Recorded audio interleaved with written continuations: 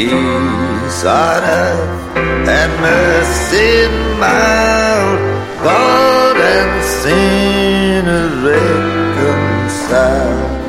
Joyful ye nations, rise, join the triumph of the skies, with angelic host proclaim, Christ is born in Bethlehem.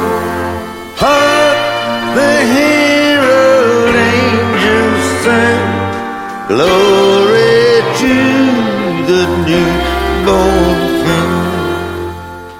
Hi, this is Brent White, and it's December 11th, 2017.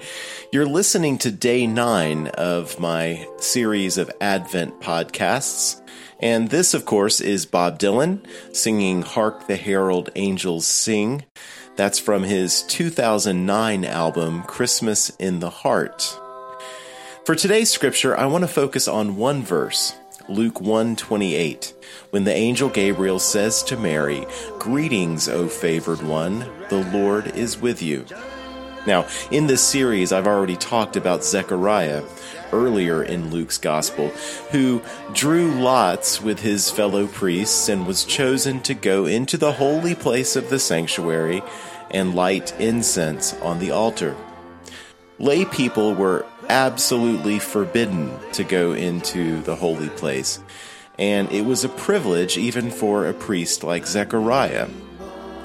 Next to the holy place was a room called the Most Holy Place, or the Holy of Holies.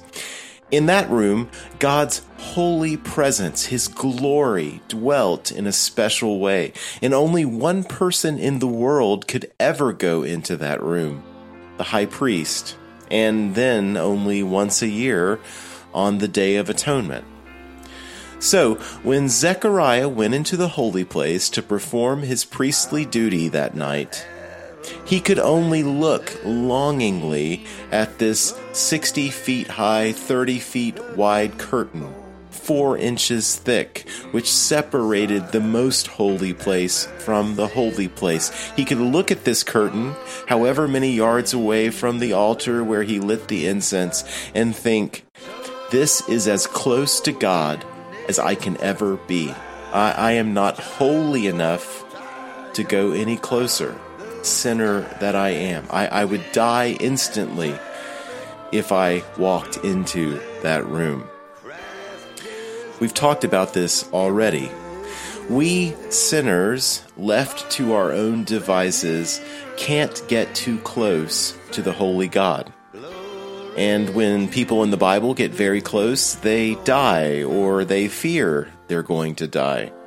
As one example, think of Luke chapter 5. Jesus was sitting in Simon Peter's boat on the Sea of Galilee, teaching the crowd that had gathered on the nearby shore. Luke tells us that Peter and his fellow fishermen had labored through the night to catch fish and had come up empty. When Jesus finished speaking to the crowd, he gave Peter some fishing advice. Go over there, lower your nets, then you'll catch some fish. Now, Peter knew that if the fish weren't biting the night before, they wouldn't be biting now. But after protesting, he eventually did what Jesus told him to do. And he caught so many fish that his nets were bursting. Did this make Peter happy? No, it terrified him. He fell at Jesus' feet and said, "Depart from me, for I am a sinful man, O Lord." What a strange response on Peter's part, unless Peter understood that he was in the very presence of God. In which case, he thought he might die, because ordinarily, sinners can't survive being in God's presence. But as Wesley's great hymn tells us, God was veiled in flesh, which enabled us to see God and hail the incarnate deity. Not that Peter understood that theological nuance just yet. So Peter's instinct is correct. As a sinful man, he's right to be concerned about his survival. Now, think of Mary and Gabriel. There was surely some irony in the angel's words when he tells her the Lord is with you. Because very soon, probably within a matter of moments, after the Holy Spirit came upon her and conceived Jesus in her womb, the Lord was going to be with Mary in a way that he had never been with any human being before. The Lord was literally going to be part of her. Up to that point in human history, no human being had ever been closer to God than Mary. What a gracious privilege God had given her. And yet soon, through the atoning work of Christ on the cross, this privilege would be shared by all believers in Christ. Because remember what happened the moment when Jesus died. The curtain in the temple, which I referred to earlier, was torn in two from top to bottom, the Bible says. This miracle symbolized that there is now nothing which needs to separate us from God. Our sins are no longer a barrier between us and God. Because on the cross, an exchange took place. Christ took our sins upon himself and suffered the penalty for them. And in return, he imputed his righteousness to us. We can now stand before God as if we had never sinned, as if we were perfectly holy. And not only that, consider the location of the temple today. Where is it?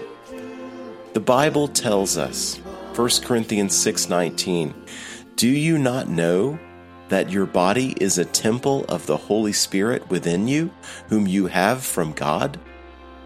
For those of us who are in Christ, the Bible says that our very bodies are a temple. And like the temple in Jerusalem before Christ died, God's very presence, his glory, his holiness now dwells within us. What Mary had within her physically when the power of the Most High overshadowed her and Jesus was conceived, we now have within us spiritually.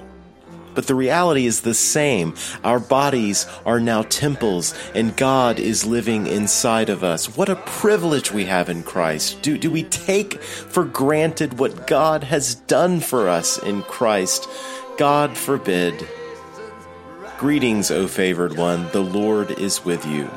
In Christ, we enjoy this same favor. In Christ, the Lord is with us in the same way. Christ is born in Bethlehem. Hark, the herald angels sing. Glory to the newborn King.